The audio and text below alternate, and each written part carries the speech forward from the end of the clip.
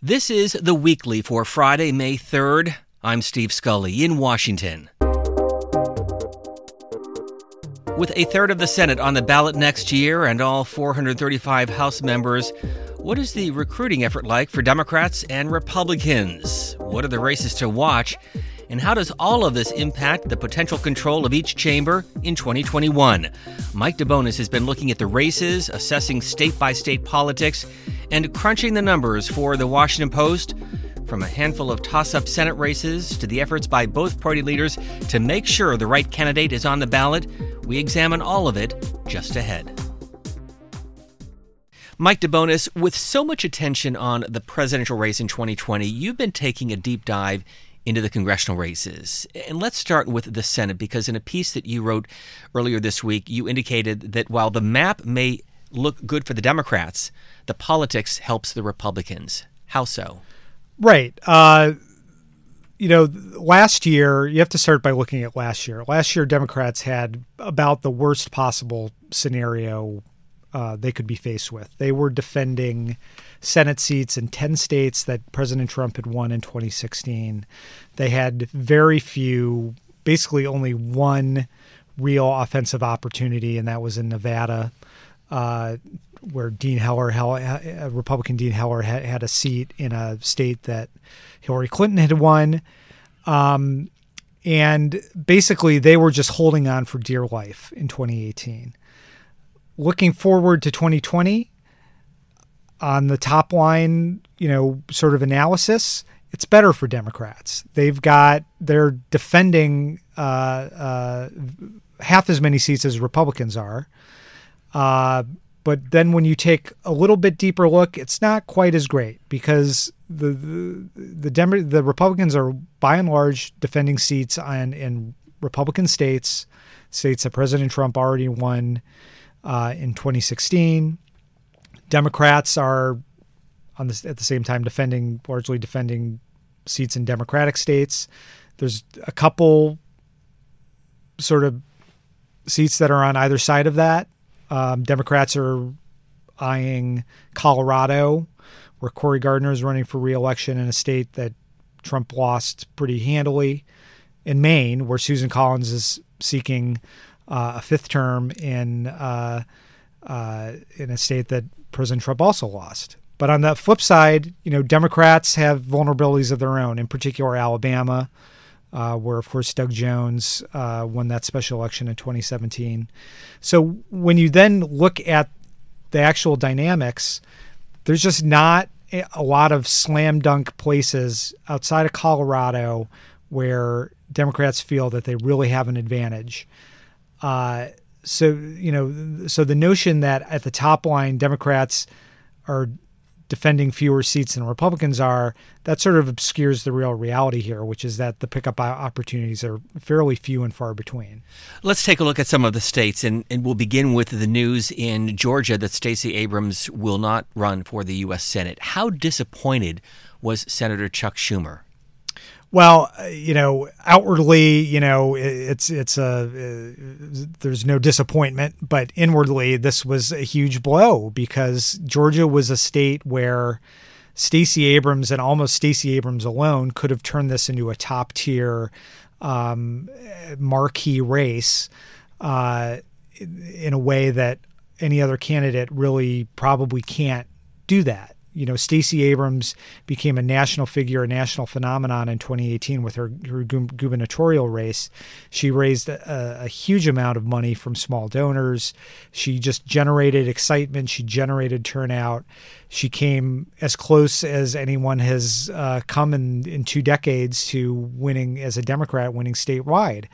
And Chuck Schumer was very keen to have her turn around and bring that same excitement and same capacity to a Senate race against David Perdue, a first-term Republican senator who Democrats believe is vulnerable. They don't believe that he has done much to make himself especially well known in the state.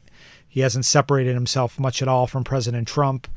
They think that he is vulnerable to a challenger who can bring outsized excitement to that race. But they didn't get it in Stacey Abrams, and now they're sort of forced to look around and wonder who else is going to be able to come in.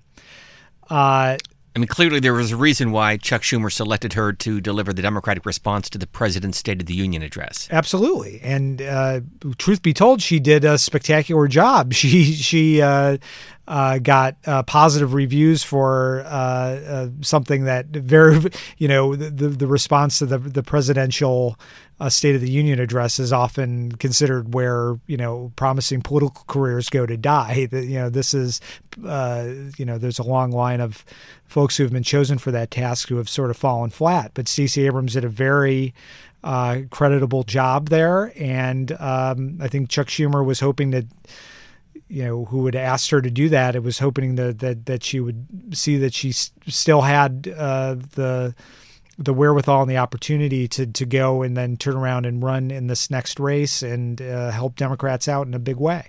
Let's turn to Maine. As you mentioned, Senator Susan Collins, really an independent Republican, but with the R next to her name, that's important for the Senate Republican leader, Mitch McConnell. But last month on C-SPAN's Newsmakers program, Democratic Senator Joe Manchin of West Virginia said that he would campaign for Susan Collins as a Democrat. Does that give her some political shield moving ahead as she seeks another term? Yeah, Susan Collins is considered, certainly by Republicans, to be a unique figure in that state, that she has carefully tended for many years a very independent image as a person who's willing to break with her party on occasion to do what's right for her state. Democrats, the theory that Democrats have is, number one, the state is becoming more solidly blue on the presidential level, that while President Trump came close, that there is some disaffection with him in the state, that Senator Collins herself violated basically her own image as a moderate by siding with the Trump administration on several occasions, including the tax bill, and probably even bit more than that, the confirmation of Supreme Court Justice Brett Kavanaugh. And they thought that there were some vulnerabilities in her moderate armor this time, that given the right opponent and the right kind of campaign, that she can be beaten by basically portraying her as just another Republican senator.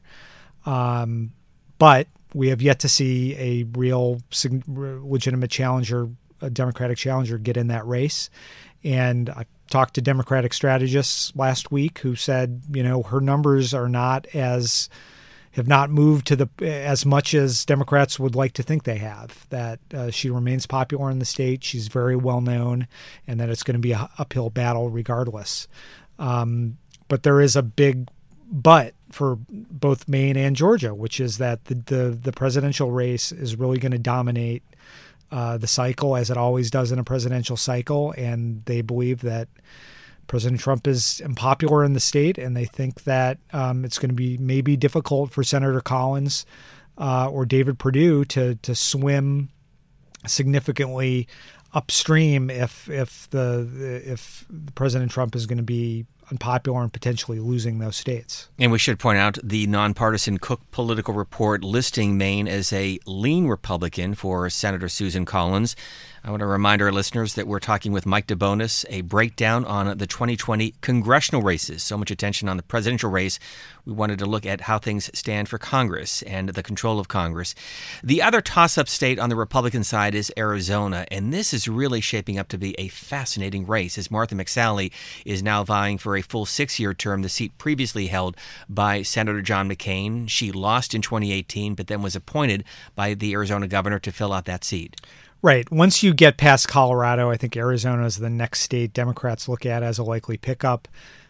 A couple reasons for that. Number one, Martha McSally's already lost a Senate race in Arizona. She lost last year to Kyrsten Sinema, but she was appointed pretty quickly after the election to fill the seat that was held by John McCain before his death. And now she is going to be in hopefully Republicans believe in stronger position as an incumbent to run in 2020. The other thing is that Democrats have one of their most, sort of blue chip recruits in Mark Kelly, the former astronaut, the husband of former Congresswoman Gabrielle Giffords, who launched his campaign early, has already raised a lot of money, has running by all accounts a very professional and very careful effort to win the seat for Democrats, and there's just a lot of optimism that Kelly's going to be able to, send McSally to another loss, and this is going to be another pickup for Democrats. In Alabama, and I say this tongue-in-cheek, but the Doug Jones campaign is encouraging Roy Moore to run again for the U.S. Senate seat. Give our audience some background on what happened when these two individuals faced each other and whether or not you think Republican Roy Moore is seriously thinking about running again in Alabama. I'll answer the second question first. He certainly does seem serious. He sent out a fundraising solicitation as recently as last night or this morning, saying that not only was he thinking about it, he was thinking of how we mentioned Brett Kavanaugh earlier. He was thinking about how Brett Kavanaugh had emerged from sexual abuse accusations to become a Supreme Court justice. Well, that gets into Roy Moore's history. His candidacy basically collapsed in 2017 in the special election when my paper reported that he had sexually assaulted and otherwise targeted underage girls when he was a young man in the late 1970s, early 1980s.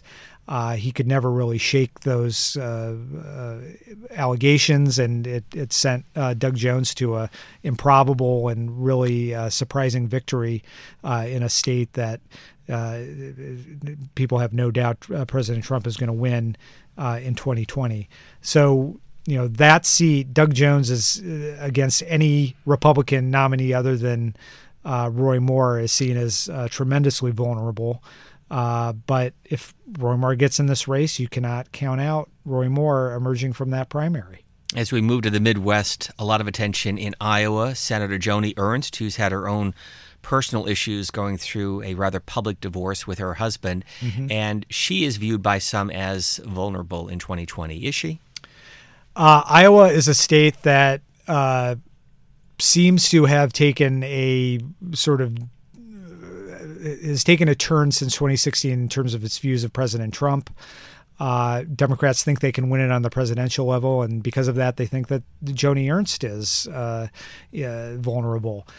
This is not probably at the top tier of Democratic pickups. It's on that next tier. The problem they have is that they don't really have a blue chip recruit in that state. Tom Vilsack, the former governor and agriculture secretary, decided not to run. And we learned this week that Cindy Axne, who's a freshman member of the House from the Des Moines area, won't run. There's a couple people in the wings there, but Joni Ernst is raising a good amount of money, has launched a pretty aggressive campaign, and this is going to be a possible but a difficult pickup opportunity for Democrats. And Mike DeBonis, can you explain the process of recruiting these candidates, and in particular what the Senate leaders Chuck Schumer and Mitch McConnell are dealing with? Sure. I mean, it's a lot of phone calls. It's a lot of hands-on touching touching base, seeing what people's concerns are, seeing what people's aspirations are, understanding that, giving people the space and the time to decide, but also, calling on surrogates, calling on influential people that you think can, make an impression on these people that they think would make the strongest candidates in these states. And raise the money. Absolutely. And, for a lot of people, especially former governors, people who've held statewide office before, sometimes going into the prospect of being a junior senator, where you have to wait 12 years before occupying a position of real influence can be sort of a less than enthralling scenario. And this time, the biggest enemy Chuck Schumer seems to have is the presidential race, where you've had multiple recruits, starting with Stacey Abrams, who's still entertaining a presidential run, but look at Beto O'Rourke in Texas, John Hickenlooper in Colorado, and possibly Steve Bullock in Montana, deciding to enter the presidential race rather than go through another look at a Senate run. And, all of those recruits have decided that they'd rather roll their dice on the presidential stage than look at a Senate slog. And that's been a real concern for Democratic recruiters. But to that point, based on the statement from Stacey Abrams, it's clear that she's not interested in being a U.S. Senator, so she's pretty much separated herself from running. But as you look at John Hickenlooper, former governor of Colorado, and you look at Beto O'Rourke, former member of the House in Texas, as you look at the polling right now, and it's early, but with former Vice President Joe Biden in the mid to high 30s, as this race continues, could you see a scenario where some of these presidential candidates say, you know what, maybe I'll go back home and run for the Senate instead? The Democratic strategists I've talked to don't rule that out. They aren't counting on it by any means. In particular, in Colorado, Democrats don't think they need John Hickenlooper to win that seat. It's different with Montana because they think that Steve Bullock is sort of unique in that state and his ability to run. Beto O'Rourke, it's also, they would love to have him given the strength of his performance against Ted Cruz last year. They think it's possible that some of these people come back, but it's not at all probable. It's not something that they're counting on. They do have a lot of time to decide. I know for Colorado, you're looking at a filing deadline that's actually after, certainly after Iowa and New Hampshire and the Super Tuesday primaries. So Hickenlooper could see that, maybe his prospects aren't good, get out of that race and get into a Senate race. Some other states are even later than that. So it's definitely a scenario to keep an eye on. So as you look at 2020 right now, in the spring of 2019, you think the Republicans keep control of the Senate? Yeah, I would call them prohibitive favorites to keep control of the Senate. It's certainly possible to see them losing a seat or two, going from a 3-seat advantage down to a 2 or 1 seat advantage. But you could also, certainly with there are scenarios where Republicans do well and actually pick up seats. They not only look at Alabama, but they look at Michigan as a possible pickup opportunity if President Trump does well in that state again. Gary Peters, the first-term senator there, is not very well known and has a lot of work to do to reintroduce himself to voters. And Democrats or Republicans think that he's vulnerable to a challenge. What about the House of Representatives? Well, it is early to it's even earlier when you start talking about House races and the landscape there. I will say that Republicans are starting to roll out recruits in some of these seats that they lost in 2018. By early accounts, they're doing a much better job of recruiting women to run, which was a big weakness for them in 2018, where you had a lot of incumbent men lose to Democratic women. Just this week, I think this past week, you saw a Republican woman announce against Abigail Spanberger in Virginia, the Richmond area. That's going to be a key pickup opportunity for Democrats. In Orange County, California, where Democrats sort of ran the table, there's a number of actually minority women who are going to be running for seats there. The recruiting is something that we're going to be watching closely as the cycle moves forward. Republicans believe they can get a good chunk of those seats back in 2018 that they lost in 2018 back in 2020. But at the same time, Democrats think they have offensive opportunities themselves to pick up even more seats, in particular in Texas, where there were a number of suburban seats where they think they have some opportunities. So we're going to be watching closely as this plays out over the next few months. And as you well know, because you are immersed in all things Congress, in the Senate, the minority still has some influence. But in the House, with a vast majority of House Republicans having been in the majority, now in the minority, you wonder if they say, is it worth it?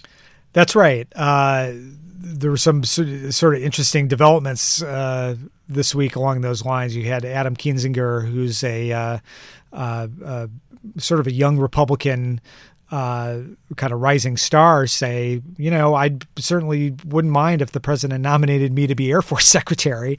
And a lot of people interpreted that as this is a guy who may not be enjoying the life in the minority very much and might be looking for a change of career. But yeah, anytime you've got you're transitioning from the majority to the minority, there's a lot of veterans who sort of decide that, minority life isn't for me and maybe looking for a change. And there's a couple of others on sort of Democrats' target lists who are, more veteran members, people like Fred Upton from Michigan, who they're wondering, now that he's in the minority, how much longer is he going to want to stick around? A couple other people in that group. So same question, looking at the House right now, in May of 2019, do you think the Democrats maintain control in 2021? I think you have to say, again, prohibitive favorites that Democrats keep control. So much is going to depend on what happens at the top of the ticket with the presidential race. But right now, just the dominance of the Democratic performance in 2018 gave them a good cushion going into 2020, so that even if you do see strong Republican performance in some of these districts, Democrats are feeling pretty good about their odds of keeping the majority. Mike DeBonis, who covers Congress and politics for The Washington Post. I think we've covered just about all of it. Thank you very much for stopping by our C-SPAN studios. Steve, anytime. My pleasure. And a reminder, this podcast is available online at cspan.org and on the free C-SPAN radio app. We thank you for listening.